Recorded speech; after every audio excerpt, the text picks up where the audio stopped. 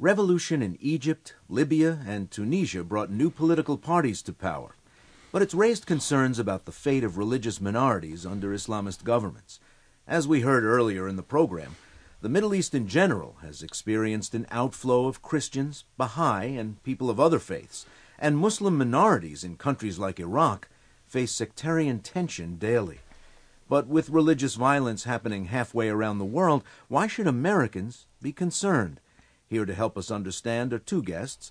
Thomas Farr is the director of the Religious Freedom Project at Georgetown University's Berkeley Center for Religion, Peace, and World Affairs, and Nina Shea is director of the Hudson Institute Center for Religious Freedom. Thank you both for joining us. Thomas Farr, with all the United States is worried about in this part of the world, nuclear proliferation, stable governments, the end to daily horrific violence, why is religious freedom, and in the encouragement of religious freedom, not merely a diplomatic goal of the United States, but a key strategic one as well? I think there are two answers to that important question. One is, historically, the United States has stood with the persecuted. To move away from that, I think, would be endangering our own self-understanding. But in a more practical vein, I think there's a national security issue at stake here. So particularly in these countries that are reaching toward democracy, such as Egypt or Tunisia, what we should be trying to convince them of is that if you don't get religious freedom right, then you're not going to succeed at democracy, and you're going to continue to incubate, and for our purposes, export, radicalism and terrorism. Nina Shea, can you, as you look over the landscape, give us some examples of what religious minorities face in some of the countries in the region?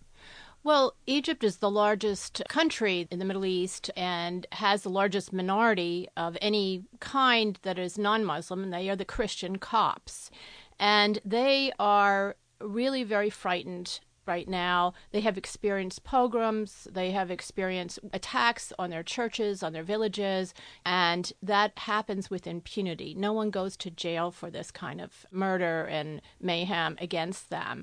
So they are very frightened. They're particularly frightened as they look at Iraq. The minorities there have been absolutely decimated. They've been driven out because of this rising intolerance with the Salafi movement and the Islamists there. And so the Egyptians are very, very frightened. They have been linked, actually, in death threats by al-Qaeda to the Iraqi Christians. Even before the tensions, civil wars, invasions of the recent era, Christians were pouring out of this part of the world into established communities in Europe, North America, South America, and Central America. Are they part of just a dying era of history? Is it an interest of the United States that these communities, which often leave in search of better educational opportunity, better economic opportunity, really maintain in places like Bethlehem and Jericho, Nazareth, Aleppo, and so on? And it's certainly a deep wound for the church, but it's also, as Tom said, a geopolitical issue for the United States and a human rights issue. They have been leaving for a long time. I think at the beginning of the 20th century, they accounted for about 30% of the Middle East population. They're now down to about 3%. But in a place like Iraq, they've gone in the last 10 years from 4% to 1.5% of the population. It is a geopolitical problem. Brian Grimm, who's a researcher at the very respected Pew Research Center, has found a direct correlation between intolerance, religious persecution, and peace and stability. And I want to talk about the Baha'i, too. I mentioned that they, under the new constitution in Egypt, they have absolutely no right to have a house of worship. And the education minister of Egypt just announced that the Baha'is will no longer be able to attend schools. It's a brain drain for these countries. They are moderating influences. They believe in modern education, women's rights. They speak Western languages, so they've acted as a bridge between East and West. All of this will be lost. Thomas Farr? At Georgetown, we're doing a 2-year study on the question of Christian contributions to freedom. Half of the program is going to be focused on what you're talking about now, and that is, what have Christian minorities, what have they contributed to their own societies, and what would be lost if they are exiled, if they are drawn down, if they're repressed. In many of these countries, as Nina says, they have been fundamental to the development of culture. One of the outcomes, we hope, of this study is to say to these countries, take a look at your own interests. What are you losing if you chase these people out, Christians and others? What do you gain by embracing religious freedom for everybody, which is full equality under the law for religious individuals and citizens? During the rise of political Islam, one of the tools of government pressure has been the use of blasphemy laws. We see it all over the world, but certainly in this part of the world. And with new constitutions being written, Nina Shea, is blasphemy a big 21st century crime? It is. We're seeing the resurgence of the application of blasphemy and apostasy codes. And explain what that is. They're actually, it's the same concept. Apostasy and blasphemy would be people who turn their back on a particular religion or are heretical in some way, or perceived as heretical by the prevailing powers. And I just actually co-authored a book with Paul Marshall called Silenced that really discusses this phenomenon of this rise of these codes, so that you have it under different titles in various countries. In Egypt, it's called Insult to Heavenly Religions, and in fact, it's Insult to Islam. Actually, one of the richest families, a man from the richest families of Egypt, a Copt who, after parliamentary elections in Egypt, when the Islamists swept those elections, texted a little cartoon of Mickey and Minnie Mouse dressed in Islamic attire, and he was put on trial for blasphemy. There's a woman who has just been sentenced, along with her 7 children, to 15 years in prison in Egypt for having reconverted to Christianity after having been a Christian originally, converting to marry a Muslim man, because it's illegal for the 2 religions to marry in Egypt, and then reconverting back after he died. So these are very unjust punishments. There many moderate Muslims are targeted by them. They are silenced by them.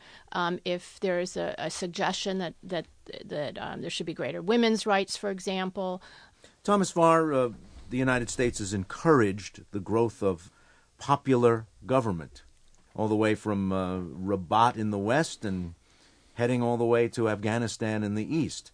But popular will often means that minorities are silenced, oppressed. How does the United States square these two, discourage blasphemy laws, when in fact what we've asked for is what we're getting?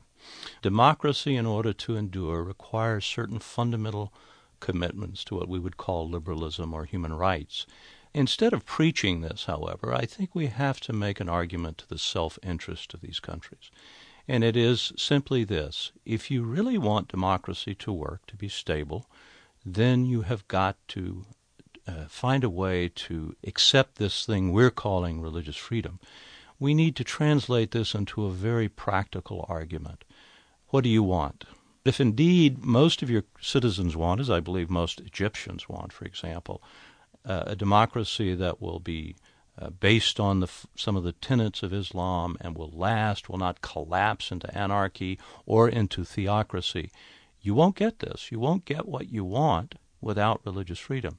Religious freedom encourages people not per se to insult others' religions or their own religions, but what it says is that you have the right to speak out about Islam or about Christianity in the public square. This doesn't mean that religions have to accept the idea that we should be insulted, we have to accept insults. But you have to deal, I'm a Roman Catholic, I feel like my religion is insulted with some regularity by some daily newspapers. The response to that has to be reason and writing and additional speech, not laws against blasphemy or apostasy or defamation. So we have to develop, in my view, American diplomatic programs that can speak to the self-interest of these countries. If they think we're attacking their religion, we'll never get anywhere. Nina Shea, the United States has major allies and major interests in the Middle East. And if you look at a country like Saudi Arabia, it oppresses its Shias. It really comes down hard on even the private practice of Christianity. How can the United States maintain relationships with key countries in that region while this kind of thing is going on? We have, until now, really ignored this issue, particularly with Saudi Arabia. You're right, Saudi Arabia allows no houses of worship other than mosques, and even within Islam oppresses its own Shiite minority. And Saudi Arabia is feeling tensions, particularly in its eastern part where the Shia are. It could unravel for them. It would be terrible for world oil markets and us. And we have to start really making this point, that the importance of religious freedom for peaceful coexistence between us and them and among themselves. Nina Shea is the director of the Hudson Institute's Center for Religious Freedom, and Thomas Farr is director of the Religious Freedom Project at Georgetown University's Berkeley Center for Religion, Peace, and World Affairs. Thank you both for joining us. Thank you. Religious Minorities in the Middle East was produced by Kimberly Adams, Joseph Browdy, Catherine Lanfer, the team at Tunisia Live, and A.C. Valdez. Edited by Martha Little with additional production help by Flawn Williams. I'm Ray Suarez, and this is America Abroad from Public Radio International.